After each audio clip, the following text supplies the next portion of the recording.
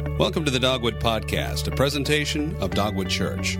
For more information, visit www.dogwoodchurch.org. We hope you enjoy the message. Well, good morning. My name is John Warnock. I'm one of the pastors on staff here. A couple of weeks ago, I had the awesome opportunity to head over to East Asia to be on a mission trip, and it was great. One of the things we did over there is we took lots of pictures, so I'm going to take some pictures of you guys. So if you guys, if you hadn't figured it out, this morning we're talking about joy, right? Paid attention to the songs and all that kind of stuff. So we're going to do here, and then balcony. I won't leave you out, okay? We'll get you in like this thing, I hope. Give me your best joy pose, okay? All right, we're going to go with that over here. Ready? 1, 2, wait, hang on, sorry, 2.5, 3. There we go.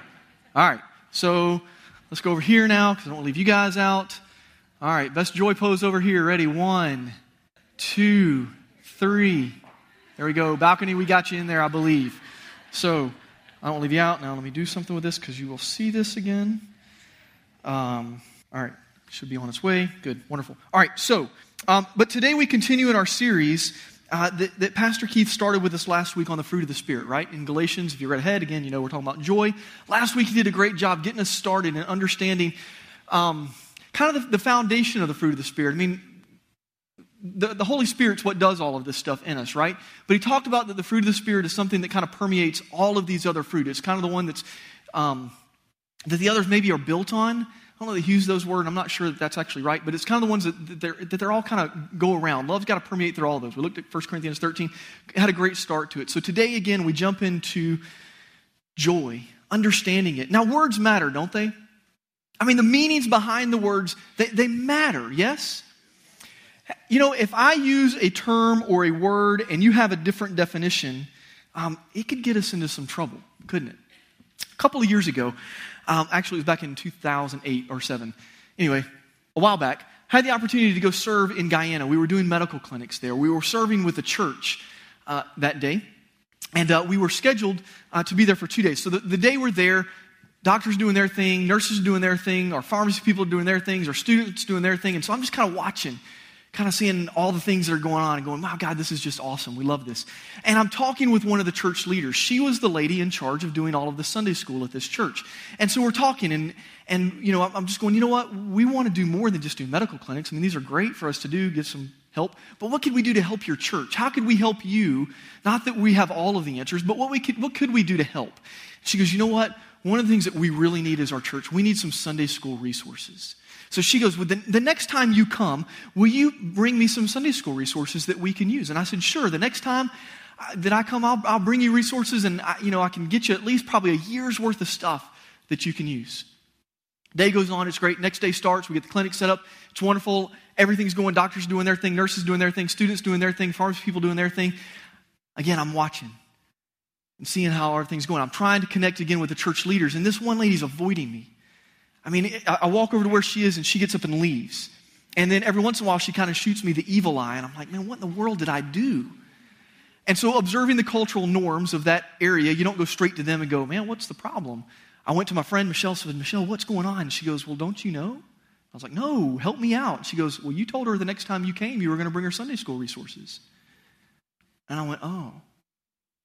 Dang, we were using the same words and meant something entirely different, because I was meaning the next time I come to Guyana, I will bring you all kinds of resources because I don't travel with them in my back pocket. I mean, I could now maybe with USB now that I realize that I could do that, but back then I didn't. I was thinking of like books and materials and things like that, which is really what she needed. I don't know that she'd had a printer, but anyway, that's beside the point.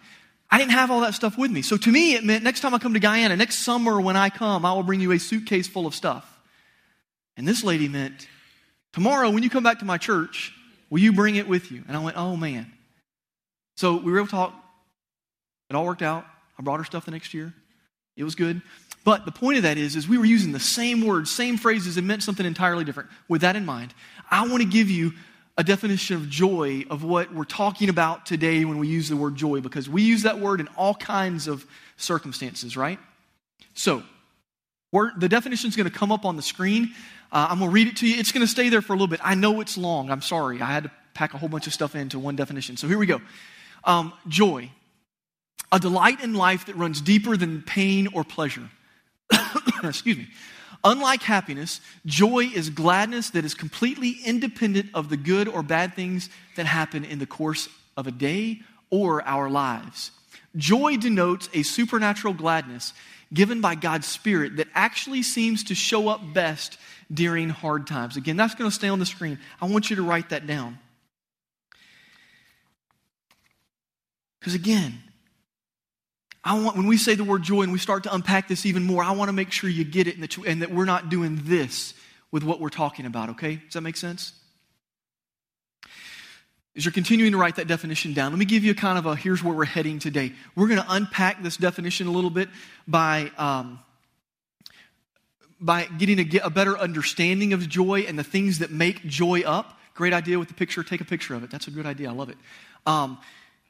We're going to look at what makes joy up, those things, and then we're going to look at some hindrances to joy and how to overcome those hindrances. All right? Is that fair? Let me pray for us. Father God, as we explore today what your word says about joy, please give us ears to hear and eyes to see your message. Help us to not just be hearers of the word, but to take what we learn today or are reminded today and allow you to transform our lives so that you might use our lives to impact your kingdom. God, in advance, we thank you that you love us. We thank you that you give us joy and how you'll use it. And it's in your name we pray. Amen. So, a true understanding of joy. That's what we've come to this morning to find out about. Here it is. First and foremost, joy is found in Christ and the work that he accomplished on the cross. First and foremost, that's where it is. Really, we could kind of end right there. It's all about Jesus and the work that he did on the cross. Let me read for you John chapter 16, verses 16 through 22. If you've got a Bible, I'd encourage you to turn there because we're going to come back to this passage often this morning. John chapter 16, verses 16 through 22. Here's what it says. Jesus is speaking here. He says, "In a little while you will see me no more, and then after a little while you will see me." Some of his disciples said to one another, "What does he mean by saying, 'In a little while you will see me no more, and then after a little while you will see me'? And because I'm going to the Father, we don't understand this." They kept asking, "What does it mean, a little while? We don't understand what he is saying." Jesus saw that they wanted to ask him about this, so they said to him, "Are you asking one another what I meant when I said, 'In a little while you will see me no more, and then after a little while you will see me'? I tell you the truth, you will weep and mourn while the world rejoices.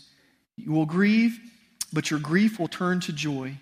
A woman giving birth to a child has pain because her time has come. But when her baby is born, she forgets the anguish because of her joy that a child is born into the world. So with you, now is your time of grief, but I will see you again, and you will rejoice, and no one will take away your joy." What an amazing passage of Scripture. Jesus' words to help us understand about this. And as we look back, we get to see, we have the privilege of being able to look back at what he's doing. He's foreshadowing for his disciples that he's going to be dying. They don't get this. Literally, as he's saying these words, he's not very far from his trial and crucifixion and death on the cross. He knows what lies ahead. And looking back again, we get to see that he is promising that he is going to die. And that his disciples then, they're going to weep because they're not going to understand. And they're going to be going, "Gosh, I don't get it. Why?" But yet he promises them that he will return. He will see them again. They will see him again. That he will be raised from death. And that they will have a joy that will not be taken away. Now, what happened at the work of the cross? What was there? What did he accomplish that brings us joy? Well, it's this. It was God's plan for the redemption of people. Jesus' sacrifice made it possible for you and I to reconnect with God in a right relationship. It made it possible for you and I to experience life to the fullest here on earth. It made it possible that we would have a home in heaven one day when we leave this earth. Check out this verse. It's found in Luke chapter 10, verse 20. Jesus again is speaking.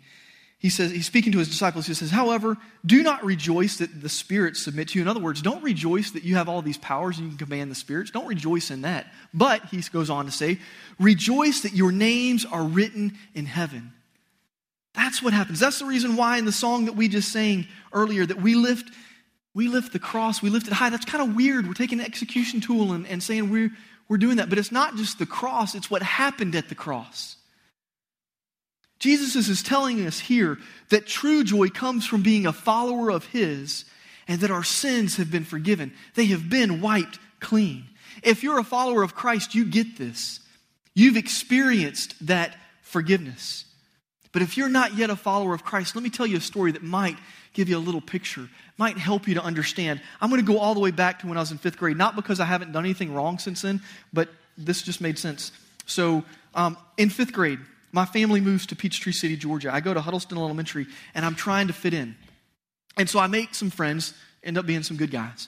I make some friends, and as 5th graders do, and I think still do, you know the little Mad Libs books?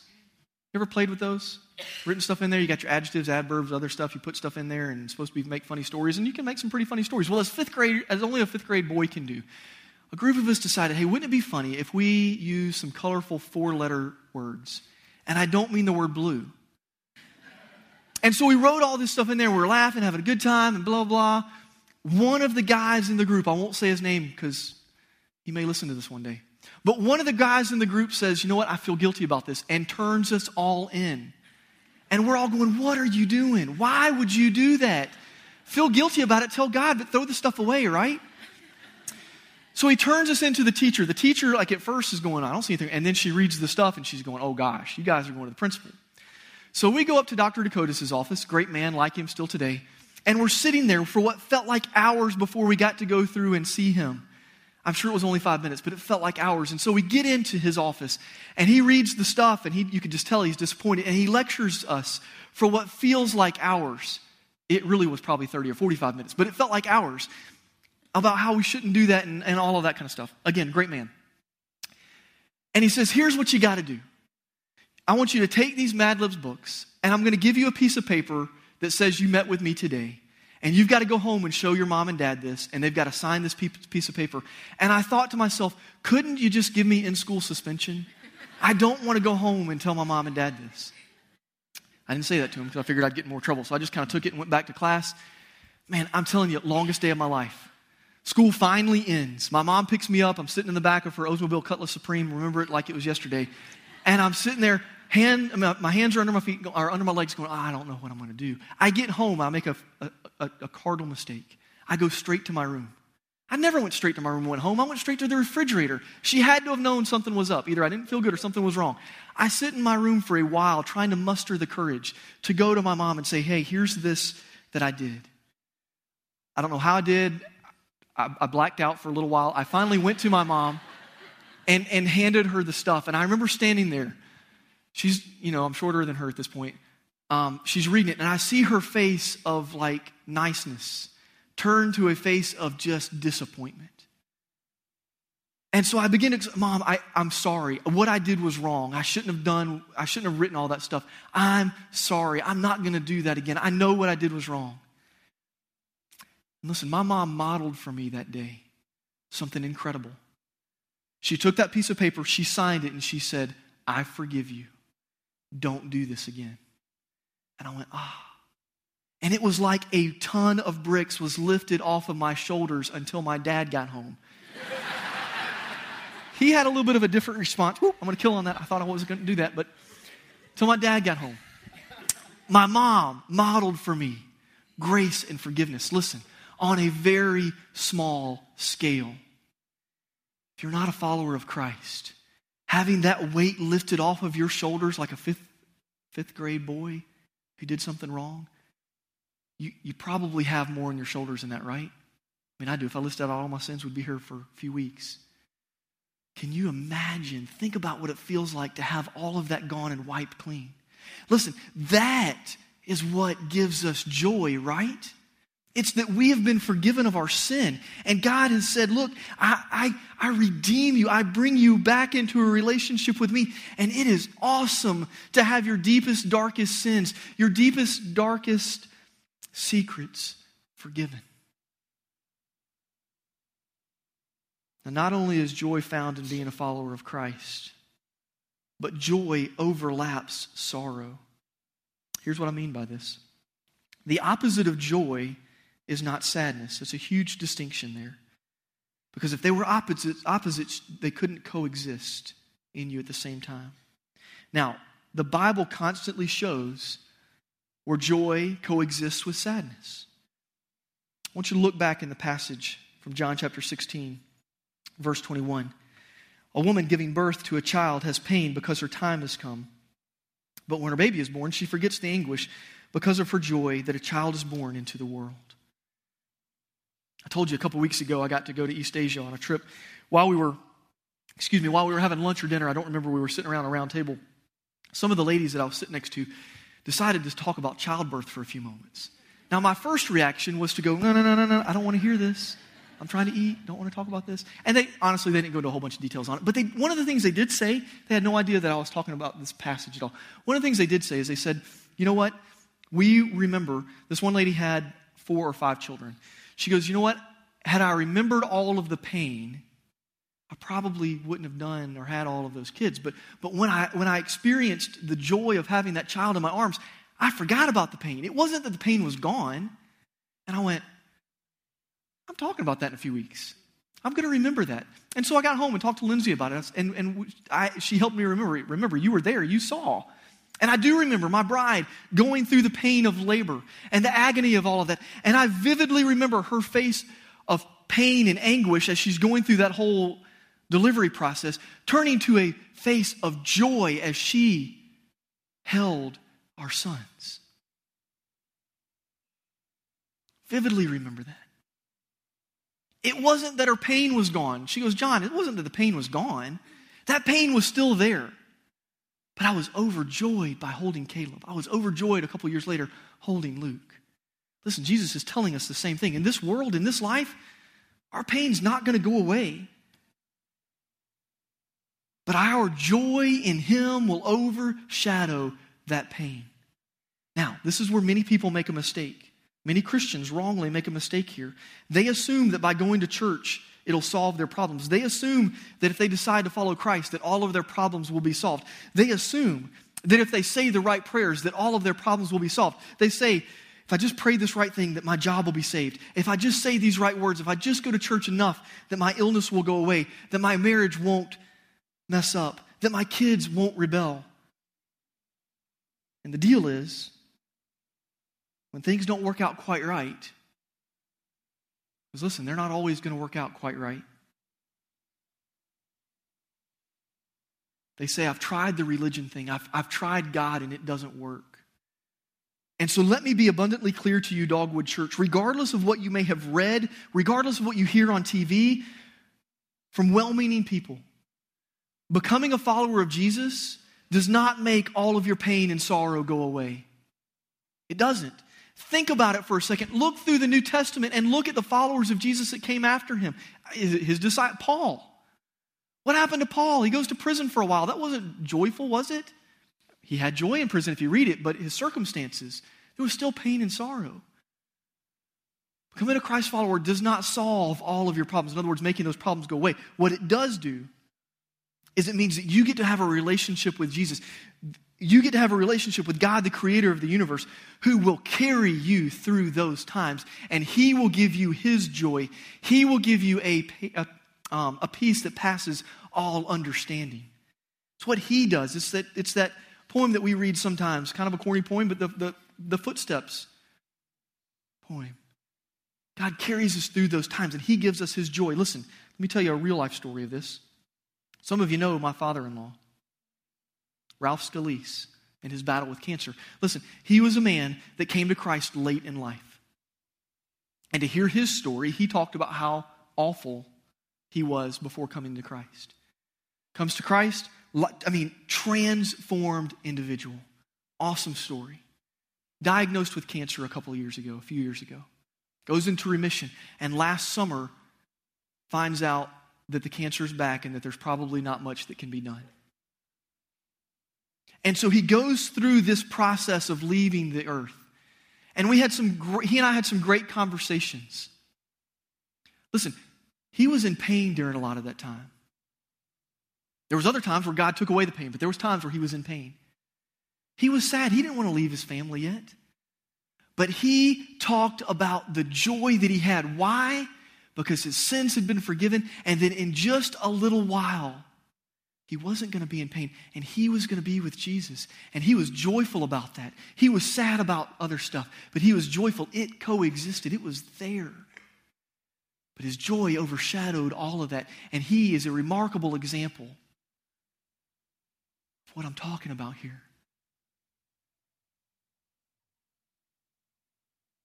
Jesus does the same in your life and in my life if we let him. You may not be going through something as horrible as cancer, but Jesus will walk you through the tough times of life, and you will have joy if you're a follower of Christ. Now, not only is joy found in Christ, not only does it overlap sorrow, but joy is permanent and deep. And here's what I mean by this. Joy is not based on what happens in our lives. Back to our passage in John chapter 16, verse 22. So with you, now is your time of grief, but I will see you again, Jesus says, and you will rejoice, and no one will take away your joy.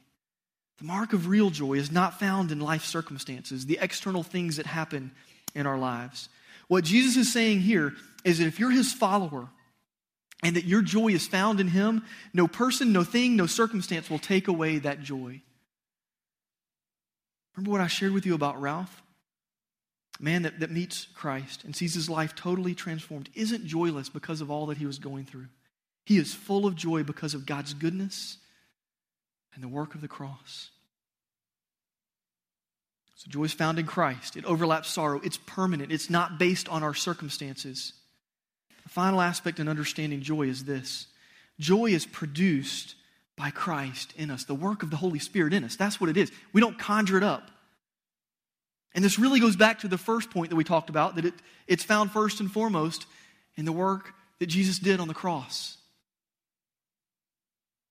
Again, if you're not a follower of Christ, you don't just conjure this up. If you are a follower of Christ, this is something you let God develop in you. We don't just fake it. Now, that doesn't mean that there aren't things that you and I can do that will hinder joy in us. There are actions, there's attitudes, there's lifestyle stuff that we can do that will hinder joy. I want to give you 5 big hindrances to joy and how to overcome each one of those 5.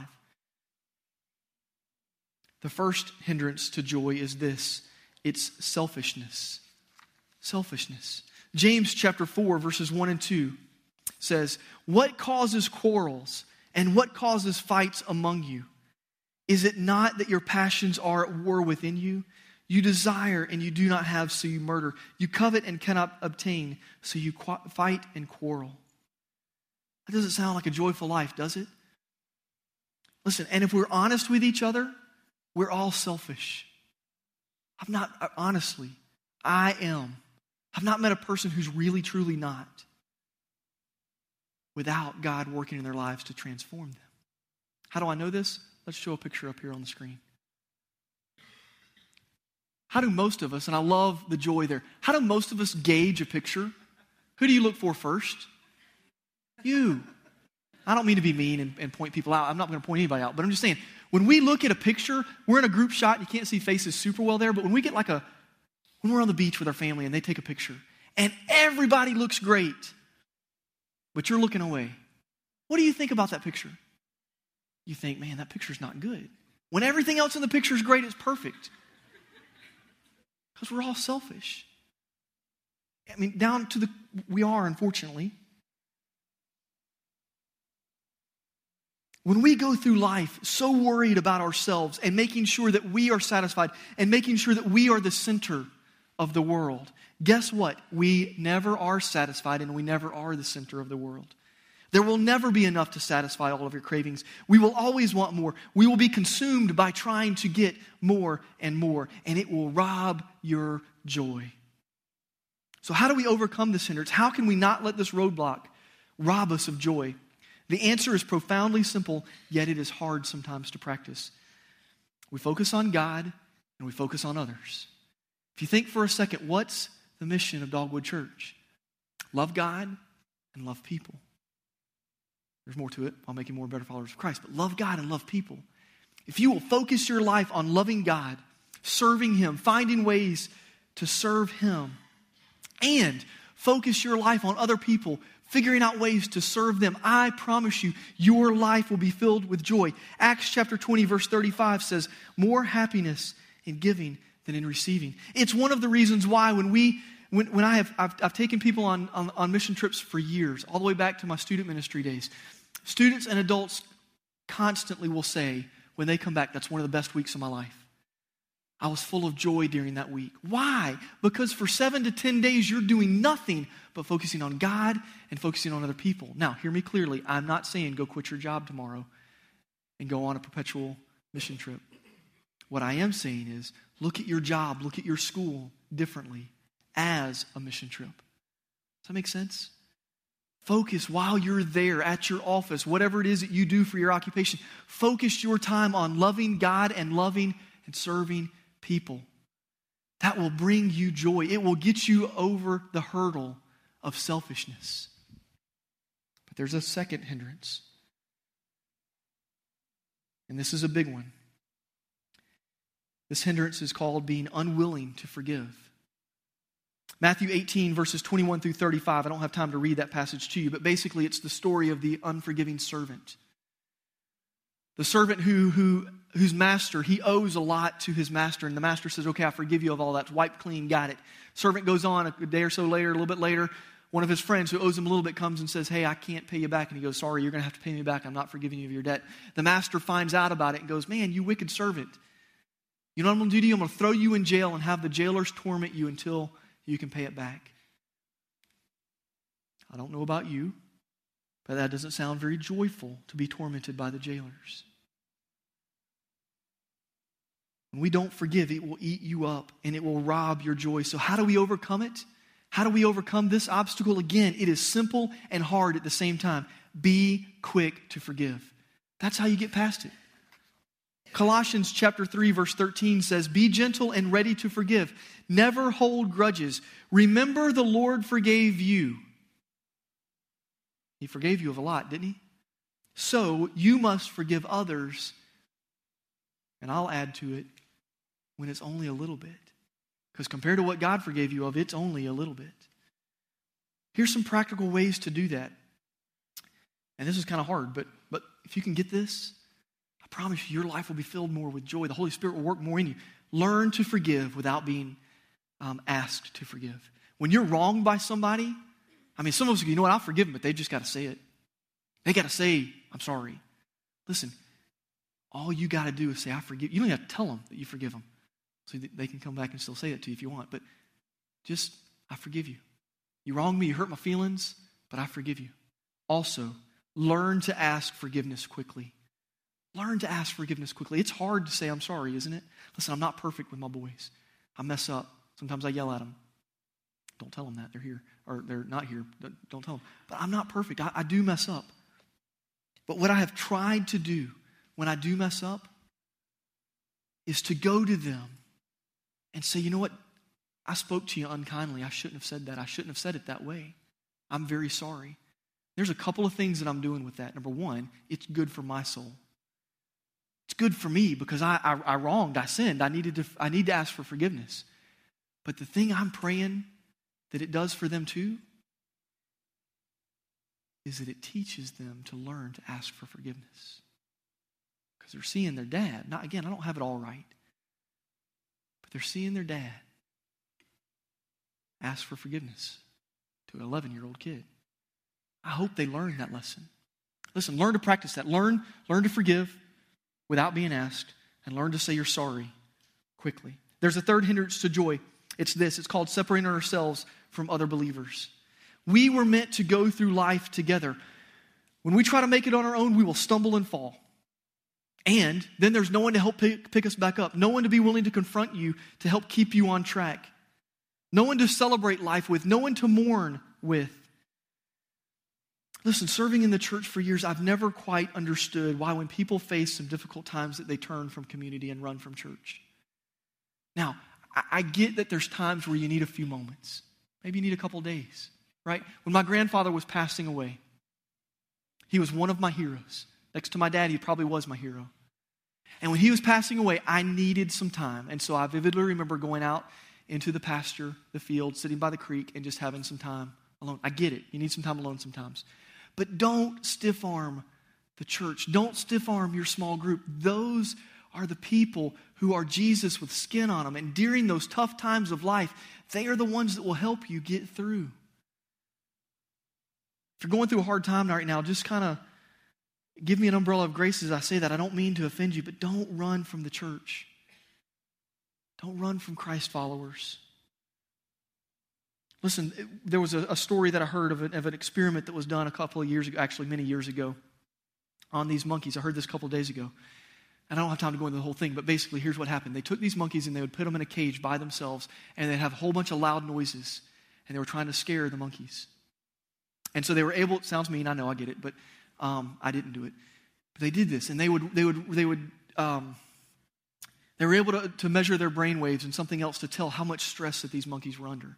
And when the monkeys were alone, they were horribly terrified. So they stopped all of the external stuff that was going on, and they threw a monkey's friend in there with them. They turned all the stuff back on. And they were able to measure at least a 50% decrease in the monkeys just because there was another monkey in the cage with them with all the stuff that was going on. Listen, how much more will God use us as followers of Christ and His Spirit in us to help care for people when they're going through tough times if we go through it together? Does that make sense? Listen, go through life with other people. How do you do that? How do you overcome it? It's simple.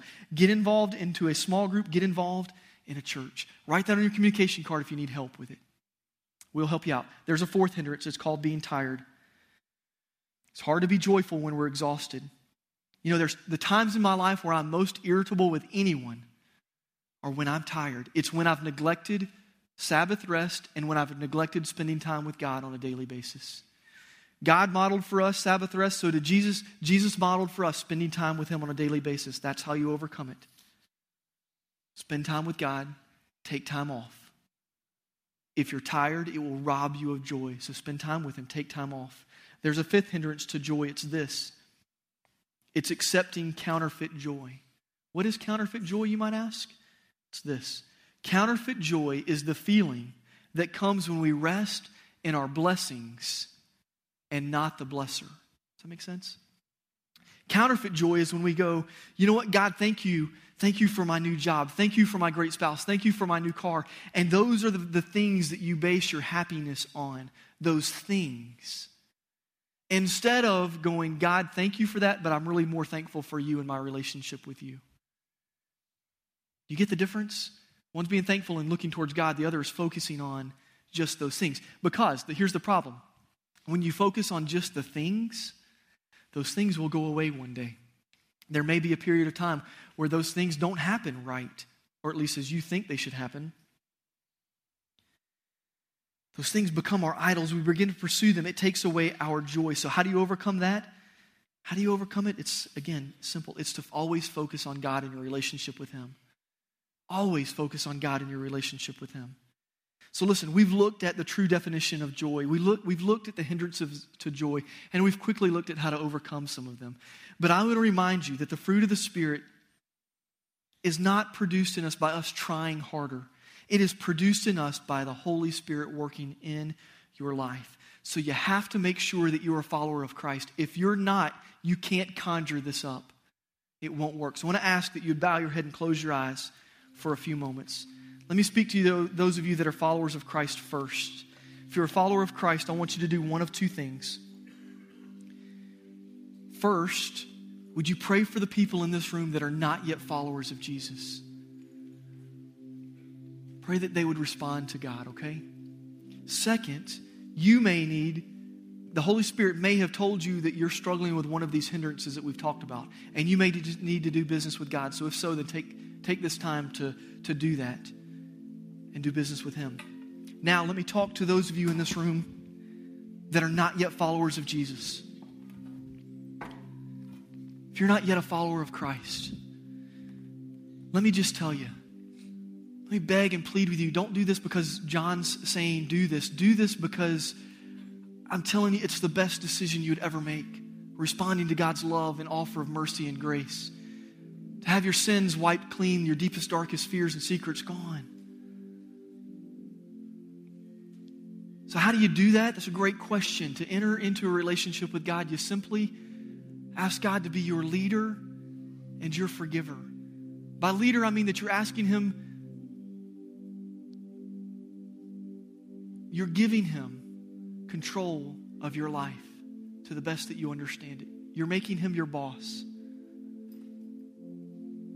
By asking him to forgive you, you're saying, God, I've messed up, and on my own, I can't get to you. I need you to wipe my sins clean. I need to be forgiven. So I'm gonna pray a prayer with you, and listen, there's nothing magic about this prayer. If you don't get the words just right, it's fine. God's concerned about what's going on inside of you, not these next few words that you might say or think. But pray something like this. Lord Jesus, to the best that I understand it, I ask you to come into my life, to be my leader. God, I give you complete and total control of who I am. God, also forgive me. On my own, I am separated from you because of my sin. So forgive me. I turn away from those sins and turn towards you.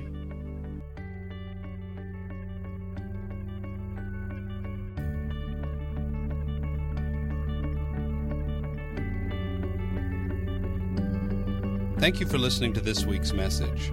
For more information about Dogwood Church, visit www.dogwoodchurch.org.